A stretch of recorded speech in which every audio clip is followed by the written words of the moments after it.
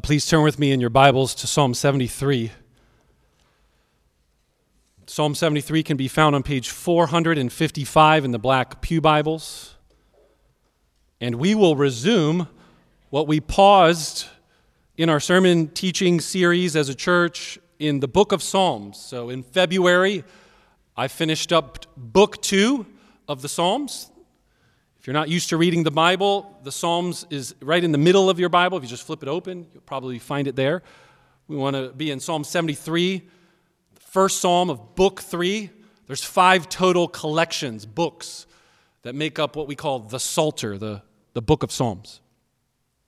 These are poems, which is why if you're reading, they're indented.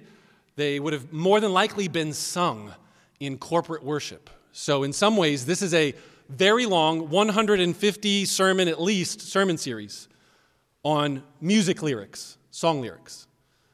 And I don't know if you pay attention to song lyrics, but I think it's a great thing to do that every Sunday at Embassy. We choose the songs we sing carefully, purposefully, so that you can hopefully hear amazing, encouraging, biblical, theological truths. And in this case, we're going to study a psalm that would be typically not sung in a Sunday in your average American church. This is a raw, honest confession of a church leader, if you would call him that, Asaph, of doubt, of despair, of thinking that he might give up faith altogether, because some have. That's Psalm 73. How many songs have you heard on the Christian radio, the family-friendly, encouraging, always positive Christian radio? Raw, honest laments. Where are you, God? Probably not often, right? What we have before us is what several Bible teachers and commentators have said is a book that touches every range of human emotion and experience. And so we find ourselves looking at a psalm and a song about doubt. I'm going to read the psalm. I think it's a good place to start. I'm going to read the whole thing from beginning to end. It has a very beautiful design to it, but I'm going to just point out the simple, obvious turning points. Verse 17. So before we read, I want you to notice that in verses 1 through 3, there's an introduction, and he says, I looked out at the prosperity of the wicked, and I was envious. I knew that God was good, but I was tempted to not believe he was good because of how the wicked were getting away with their evil. And so from 1 to 16, that's all you're going to hear. I was tempted to give up my faith altogether. Verse 17 will be the pivot. He enters into the sanctuary of God and his whole perspective changes. And then we're just going to see that for the whole second half. So a simple outline of this psalm is 1 to 16, envy. Verses 17 to the end of the Psalms, Psalm 73, verse 28, is about presence, being near God's good presence. Let's read it. Psalm 73, a psalm of Asaph. Truly, God is good to Israel, to those who are pure in heart. But as for me, my feet had almost stumbled. My steps had nearly slipped. For I was envious of the arrogant when I saw the prosperity of the wicked. For they have no pangs until death. Their bodies are fat and sleek. They are not in trouble as others are. They are not stricken like the rest of mankind. Therefore, pride is their necklace. Violence covers them as a garment. Their eyes swell out through fatness. Their hearts overflow with follies. They scoff and speak with malice. Loftily, they threaten oppression.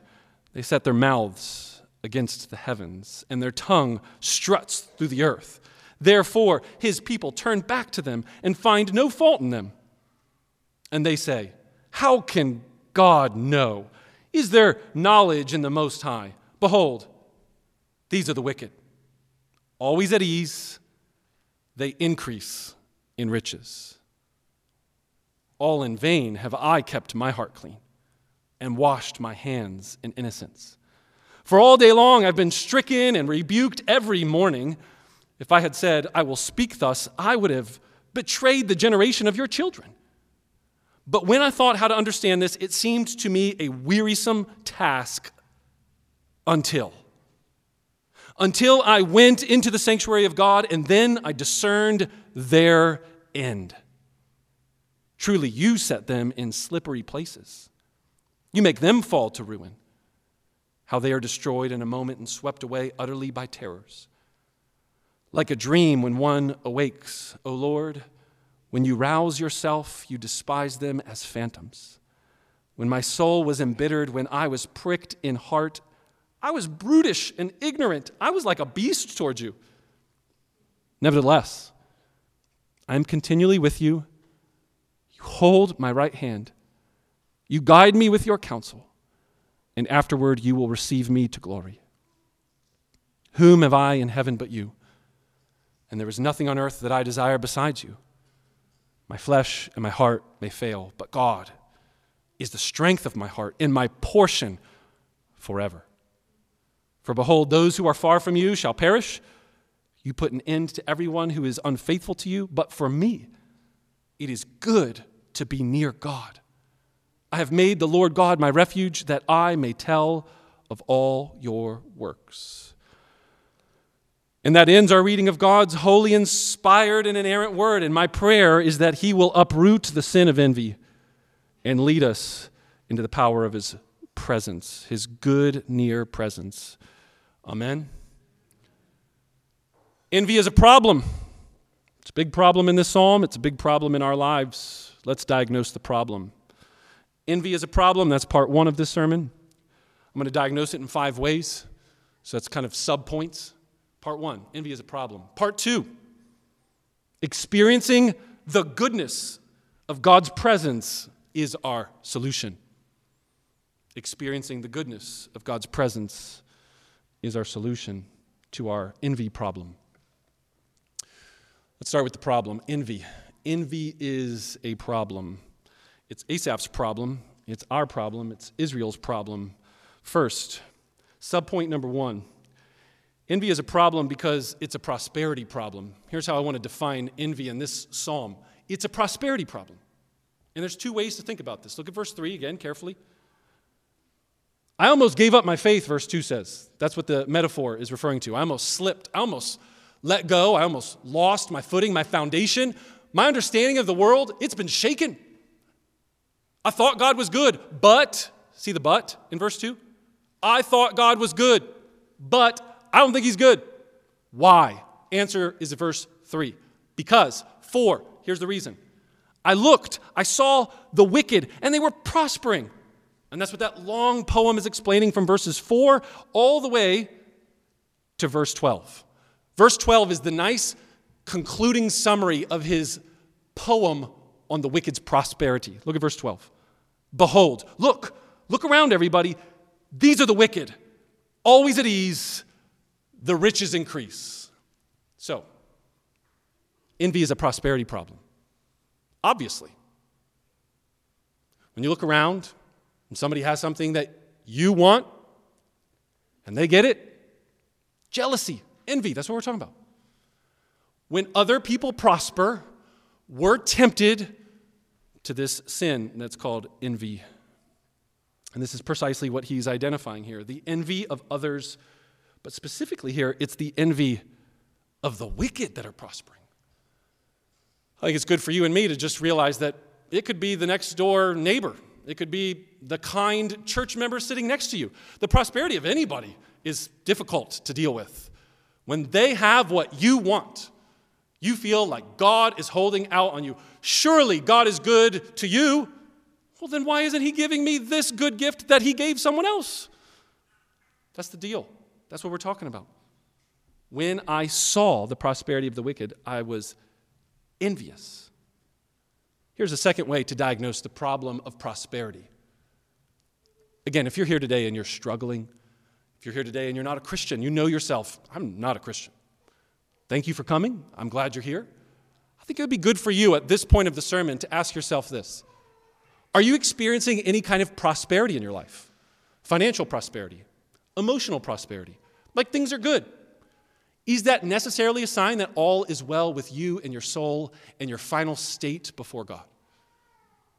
Is prosperity potentially blinding you to the ultimate realities of the spiritual things that are going on in the world? John Calvin, the great Protestant reformer, said that there is a large, difficult trial that we all have to deal with. It's called suffering. But do you want to know what the more difficult trial is? Prosperity. Prosperity is a problem because when other people have it, we want it. And prosperity is a problem because it makes us feel kind of smug. Like, oh, things are good. And in this case, clearly, things are not good. The wicked are doing wicked things. They're cutting corners, and they're getting away with it. As I was preparing this sermon, I was reminded of this book I read a few years ago. This book by Malcolm Gladwell, Talking to Strangers. And in there, he has a couple chapters where he talks about, you guys ever heard of these people?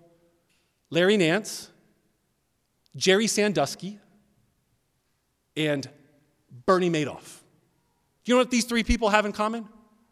For year after year after year, Bernie Madoff got rich, filthy rich, by cheating people of their money in the New York stock market. Ponzi scheme. Wikipedia, look it up. Year after year after year, people just thought, wow, he just has really good insights. No, he was lying, cheating, stealing money from people. And he did it for a long time. So I want you to imagine yourself in the middle of the 90s. Things are going tough financially. And there's Bernie Madoff, enjoying life, prosperous, fat with wealth and riches, comfort and ease. And he's doing it on the backs of people robbing them of their money. Larry Nance, Jerry Sandusky, child abusers, year after year after year. Larry Nance was the gymnastics for the women's U.S. gymnastics team, personal trainer, instructor. And right in front of parents. I mean, it's despicable, the stories. It's those moments, like, and I mean this in no exaggeration, preacher flourish. As I was re-listening and working through these chapters of Talking to Strangers and being reminded of this story, the Larry Nance one, I mean, I was just like, I was led to weep. It's despicable. He was getting away with this. Parents, just clueless, didn't realize. And here he is, abusing girl after girl. I mean, it was countless numbers of sexual abuse. Got away with it. Same thing with Jerry Sandusky, well-known football coach at Penn State. This is just recent examples in the last 20, 30 years. I'm sure there are others. There are some in the church. Pastors that get rich off of churches. Pastors that abuse church members emotionally, spiritually. When you see the prosperity of the wicked, it can cause you to question your faith. Prosperity is a problem, and it can sometimes lead us to envy, and not just any kind of surface-level envy, deep-seated envy, questioning the very foundations of how we make sense of the world. If God is good, why in the world is Jerry Sandusky getting away with that? Thankfully, in all three of these stories, all three of these men are behind bars and imprisoned. And that's because there's a second problem about envy and the prosperity of the wicked. Perspective. Perspective. Do you see how the turning point in this psalm is a perspective change? Look again at verse 17. Until I entered the sanctuary of God and I discerned their end. Notice that the verb that he uses in verse 3 is I saw. I saw something in the world and I'm trying to make sense of it. Here's this terrible person getting away with terrible things, and they're living this happy life for year after year after year. In fact, the word used in verse 12, behold, these are the wicked. Here they are, always. It's the word forever. They are not just getting away with it like for one day, 1 week. It's like they're perpetually getting away with these horrific acts of evil. Behold, living in ease, accumulating riches. But then I went into the sanctuary of God and I discerned their end. I saw something different.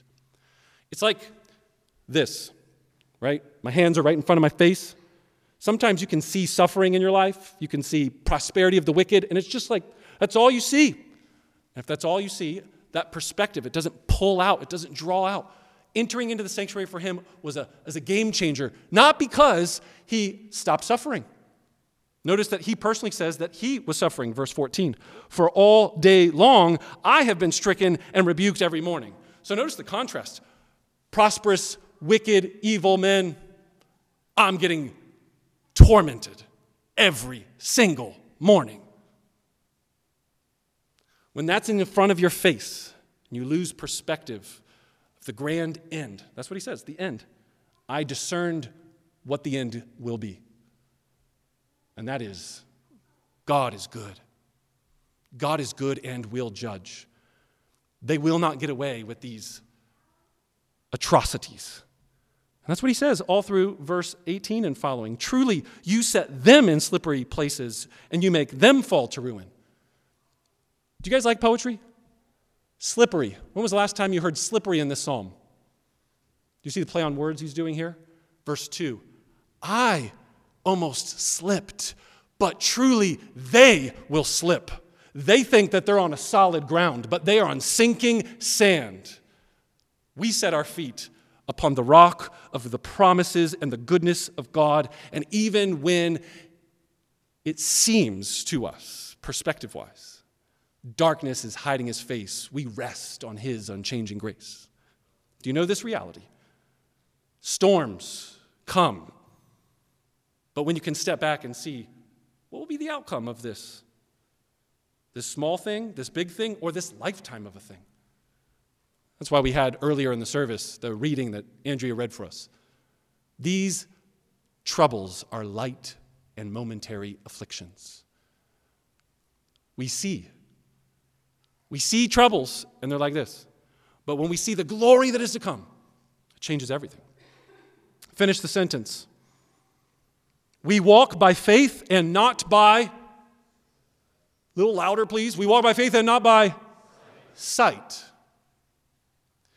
Too often, skeptics, doubters, they think it's we walk by faith and not by reason. It's not the way the scriptures teach. The opposite of faith is not blind, turn off your brain, stupidity. Reason should lead you to conclude that there is an injustice problem in this world, and if there is no God, well then what do you have then? Reason it out. Talk to a non-Christian friend, coworker, neighbor. Talk to yourself. If injustice exists, true or false? True. Injustice exists. And there is no God? Will there be any accountability for them?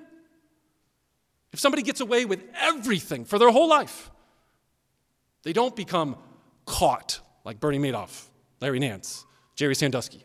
The only reason we know those stories is because they got caught. What about the people right now that have not got caught? And what if they live their entire life that way? This has happened, friends. So then what?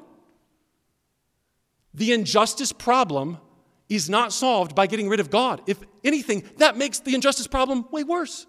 We walk by faith, not by sight. The opposite of faith is only your perspective of what you can see right now with what you can make sense of what you see right now. Coming to church, reading your Bible, being in discipleship relationships gives you an eternal, bigger perspective.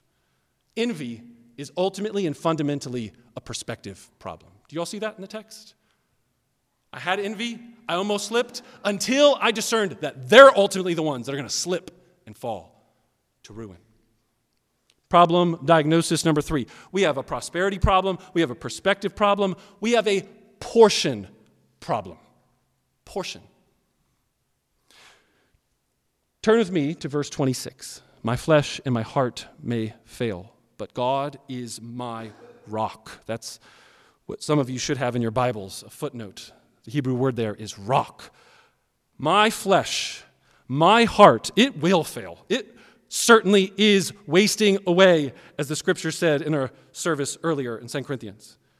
The outer body is wasting away, but I can be renewed day by day by knowing that God is my rock and my portion forever.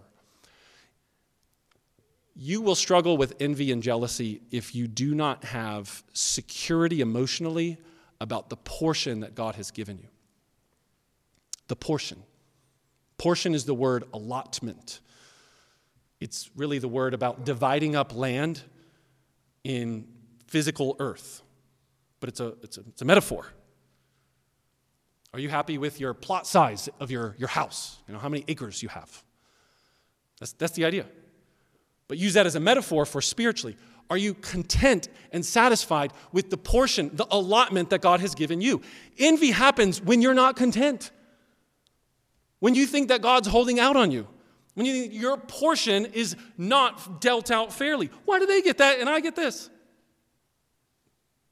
When you know that God is your portion and that you get all of God and you get all of his goodness, envy melts away. It's a portion. If the perspective changed, you realize, I have a great portion. It's God. It's not your physical circumstances. It's not your current bouts with suffering. It's not your current bank account number. It's, do you have God? You've got a good portion. For the last 15 years, I read this book. There's a paragraph in it. I'm not even recommending the book. I won't even tell you what the book title is. I just want to read you a paragraph from it, because for the last 15 years, since parenting, I've been trying to figure out what this says. I think today, Psalm 73 will help us. This is a pastor that's writing at the end of his pastoral ministry, been a pastor for years and years and years. And he talks about the power of God's grace to resolve conflict with siblings in the home.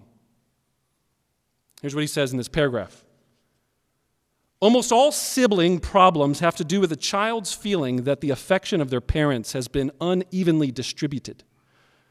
The middle child thinks that the eldest one is favored. The youngest child is really the favored one, though. The youngest basks in the affection of the less uptight parents who have been not less uptight, but just wiser in their child rearing. The oldest child feels that they have been imposed upon. Not only were they the guinea pig for first-time parents, but she had to look after her children, of the children that came after her. Responsible too early. This mantra of birth order has become something important to contribute here, but each child always takes it in his or her own way. Ask any adult child. They'll let you know exactly the affection that they think was distributed to them, who was the favored child in the family and who was the slighted one. And this answer is often expressed in where that child is living now. Children with resentment will sometimes move away. Children that love their parents will sometimes live close. This is the effect when children feel deep within them that the love from their mother and their father was proportional. It's a really excellent meditation on the idea that envy between siblings is this deeply rooted from the moments that you were born and the early stages of your life, that you feel like mom and dad don't love me as much as they love someone else. Is it any interest to you that the first story outside of the Garden of Eden is a brother killing his brother? I think precisely if you read that story very carefully, you'll realize Cain killed Abel because he was feeling like God was holding out on him. That God was keeping from him. In fact, God was kindly, mercifully approaching Cain. Reread the story. Cain, there's another way. Don't go that way. God's portion for you is not the same as the person sitting next to you, but it is not unfair. It takes faith to believe that because your sight will deceive you. Believe, trust in the goodness of God. A personal problem, a portion problem, a perspective problem, a prosperity problem. Personal. That's where we're at. Certainly envy is a prosperity problem. Certainly envy is a perspective problem. It's a portion problem. It's a personal problem. Who's the writer of this psalm, by the way? Asaph. You guys know who he is? Well, probably not. I had to do some research. I forgot. Asaph. He appears in Chronicles. He's a worship leader. He's a song director. He's basically like a pastor. So I ask you this. How many scriptures have you read? How many scriptures have you written? You might have read a lot of the Bible, but how many have you written? Do you think that the people that wrote the Bible were all just always 100% all the time walking with Jesus, walking with God, and never had any struggles? Of course not. Here you have a leader in the church that's struggling with doubt, confessing to us that he was a beast. He was a brute of a man. He's like an animal. Did you see that? Look at verse 22. I was brutish and ignorant. I was like a beast towards you. He was raw and honest in his confession. I almost gave up my whole faith. That's what this slipping language is. His doubts shook to the core. Interestingly, Embassy Church, some of you were here in 2017. I gave this sermon in a different way on Psalm 73. We did a 6-week series on Psalms. It was right before we worked through the Beatitudes. And I was showing background material before we study the Sermon on the Mount. So some of you remember we did that long sermon series in the book of Matthew? Took a few years. We took little breaks, like we're doing with the Psalm series. Well, it was around that time that we studied Psalm 73, and I talked about how we don't walk just by sight, we walk by faith, and unpacked this psalm for you. And I mentioned this point of application. I said, even church leaders can have doubts. Little did I know it would be exactly a year later. I'd be preaching through the Gospel of Matthew, and we got to chapter 18, 17 and 18. And there was a story that it caused me to doubt, like doubt God, doubt the Bible. And it didn't just go away, it like persisted. Do you guys know that that's kind of hard to get up week after week and be like, I really do think I believe these things, but to have in the back of your head, but do you, Phill? Do you?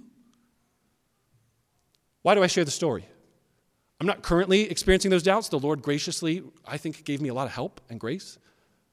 But if you're ever in this church and you think, Pastor Phill, he sounds so confident, sounds so smart, he knows the Bible, I don't. He probably never struggles with doubt. I'm telling you, I have. And maybe you will too. And maybe you are right now. Did you know that the Bible actually commands how to deal with doubters? Go read Jude again and you'll see that there's a specific command that says, be merciful to those who are doubting. Be merciful. Not beat them over the head with books. Hey, read more books. I mean, a good book might help. But show mercy. Show patience. Do you have room in your heart for somebody to confess to you, I don't know if God exists? We're members of the same church. Can you be merciful to that confession? I think it's really important for all of us to realize that the church is not comprised of a bunch of people that got it all together and you're just the only one struggling. Even the writers of Scripture doubted. Your own pastor has seasons of doubt and struggle. Welcome to the club. Let's be merciful to one another. See, doubting, it's deeply personal. It's individual. Asaph, he's doubting. Truly, I know in my head that God is good, but in my experience, in my personal experience, he doesn't seem good today. I would encourage you just very practically, share that with somebody. Is that you today? Are you doubting? Would you just confess, I think I know that there's a God and I think he's good, but I just want to be honest. He's not very good in my personal experience. One of my favorite prayers is in a book on lament, Weep With Me, written by a pastor in Indiana. And he tells the story about him and his wife, how they heard the news yet again that they would be losing another child prematurely. And the wife got into the car after just this devastating news of bad news after bad news after bad news. And this was her prayer. God, I know you're good, but it just doesn't feel like it right now. Amen. I would encourage you to be honest like the psalmist. God, I know that you're good. Truly, I know you're good. It just doesn't look like it right now. I think we need to confess those things. I think it's therapeutic when we do. I think that's why Psalm 73 in part exists. don't think that you're alone in your doubt. You're not. And Embassy Church members, if you're not doubting right now, praise God. But weep with those who are weeping. Struggle with the strugglers. Walk alongside them and be merciful to them. Fifth and final diagnosis of the envy problem. It's not just about prosperity or perspective or whether or not God's giving me enough portion for me. It's not just a personal thing. It's pervasive. Asaph's not the only one. The entire community of the Israelite family is struggling with doubts. Jeremiah, in the book of Lamentations, explains during this time period, Asaph is writing and the temple's destroyed. For more on that, come next week. David is going to preach for us Psalm 74. The destruction of the temple has already happened. God's sanctuary is not established. What did he say in verse 17? When I entered into the sanctuary, then, I got perspective. Well, what happens when the sanctuary is not there? What if the nearness of God can't be experienced? It's more than just a little personal envy problem. This is a cosmic problem. This is big. This is bigger than just Asaph. It's pervasive. All of Israel, I believe, is going through a trial together, and Asaph's leading them through it. Psalms 73, all the way to Psalm 89, is mostly filled with the highest concentration of these kind of psalms that we call lament psalms. In other words, remember that when you're reading the Psalms, they are not just individual songs that are randomly thrown together. You know, if you hit Spotify or something and say, all right, give me just a random selection of songs. I don't know what the next one's coming. Oh, cool song. Never heard it before. That's not what we're talking about. We're talking about a careful, curated list where Psalm 72 ended with David praying for Solomon and saying, God, may he reign forever. May the kingdom last. And may the king of Israel reign on the throne. And all the nations of the earth would be blessed. Read Psalm 72. Then realize that here we are, post-exile. The kingdom's divided. The kingdom's destroyed. The temple is no more. And now Asaph's like, the wicked are prospering. Babylon is successful. And Israel is depleted. Where are you, God? And it only continues in the very next psalm, Psalm 74. Remember your promises to us, O God. Be faithful to your promises. I kind of wish you wouldn't have even made those promises, because then I wouldn't have this expectation that you would be near us. But you seem so far. That's what's going on all through, not just this psalm, but the whole collection is primarily about the conflict that happens when you have faith in a God who's made a promise, and those promises haven't been fulfilled. This section, book 3, that's my summary of not just Psalm 73, but the whole book, the whole collection. The conflict between your faith in a good God and the experience of his absence. So we're going to sit in this for a few weeks. There are going to be happier psalms that give us a confident reassurance that God will bring about his promises scattered throughout. But primarily, Psalm 73 sets the tone for us. And it tells us that envy is a problem that all of us are facing, will face. It's a problem that I think reaches all the way back to the very beginning of creation. It's a human problem. Did you know that there are some that would argue that the center of the fall of sin in the world, the human condition at its root, is not pride, although that's there. Not usurping the throne, although that's there. It's envy and jealousy. The serpent in the garden asked Adam and Eve to question the goodness of God. Did he really say that? Have you ever thought about the idea that envy might be one of the most disturbing, destructive forces in your personal life and in our society? The first command that God gave Adam in the garden was generously receive and abundantly eat. Too often, I think we focus on what God has permitted or has forbidden rather than what he has permitted. Imagine the botanical gardens. You guys ever been to the botanical gardens? Huge, luscious garden. I mean, we're talking acres upon acres. Think national park size.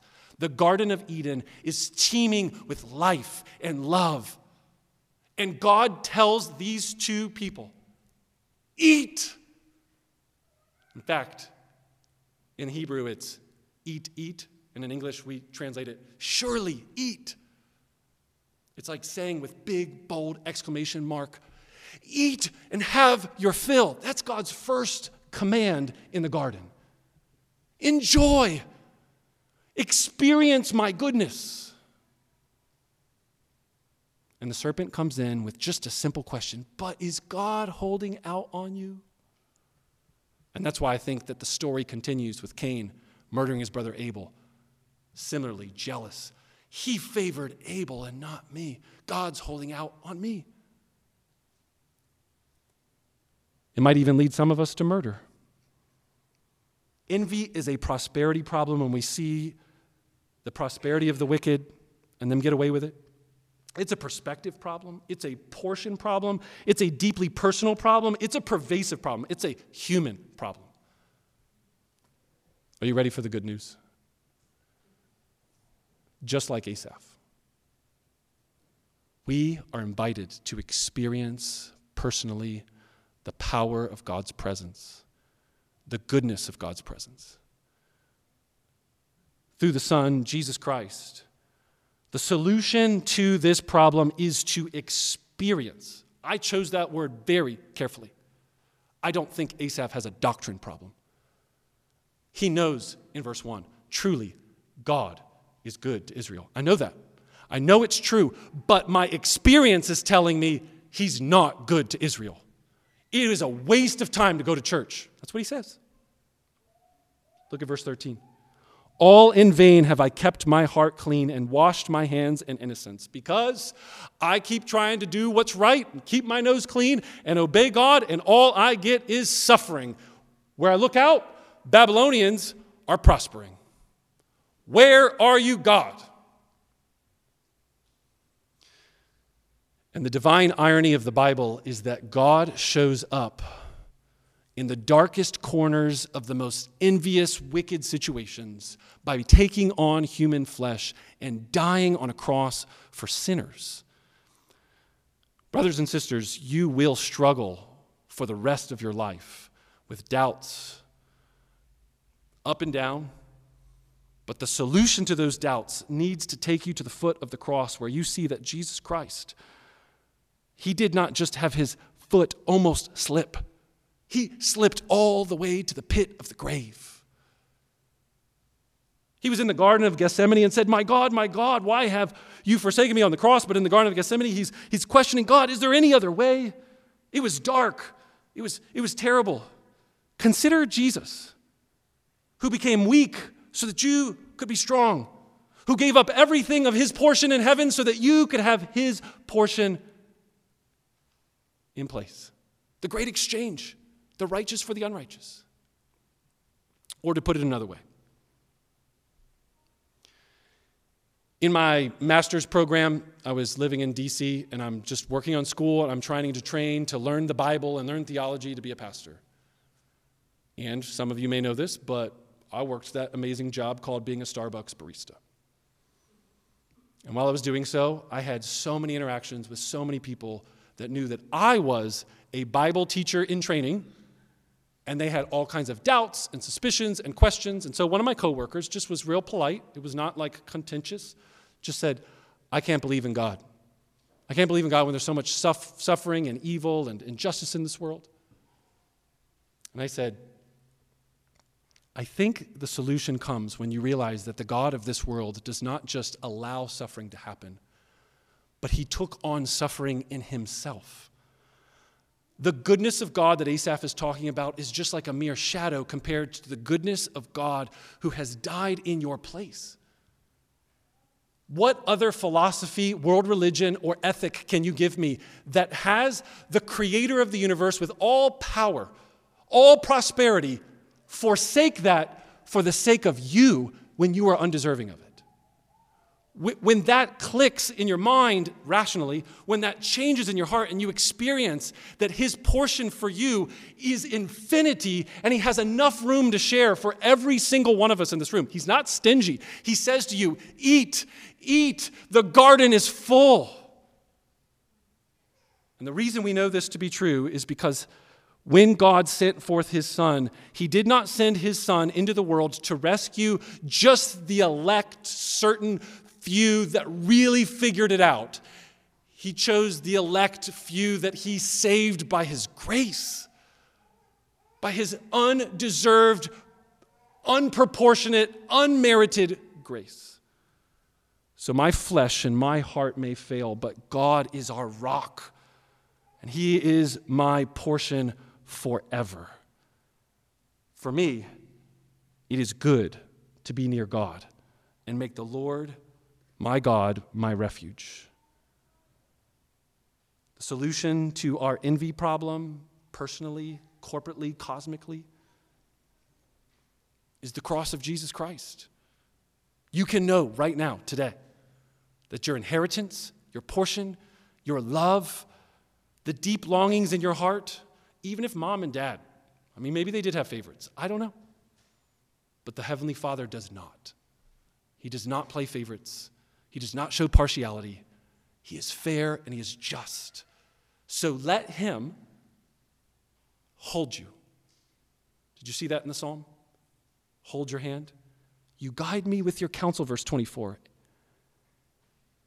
Nevertheless, I'm continually with you because you hold my right hand, verse 23. You guide me, you hold me.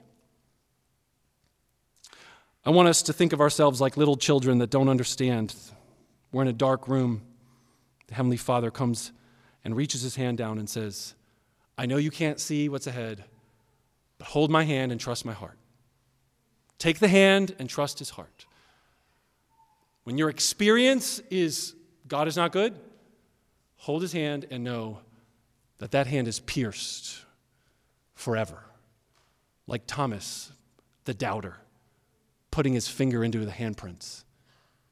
It's that good. Take his hand, trust his heart, even when you can't see his face, see his plan, know why he let that happen to you. I don't know. Take his hand. Let's pray together.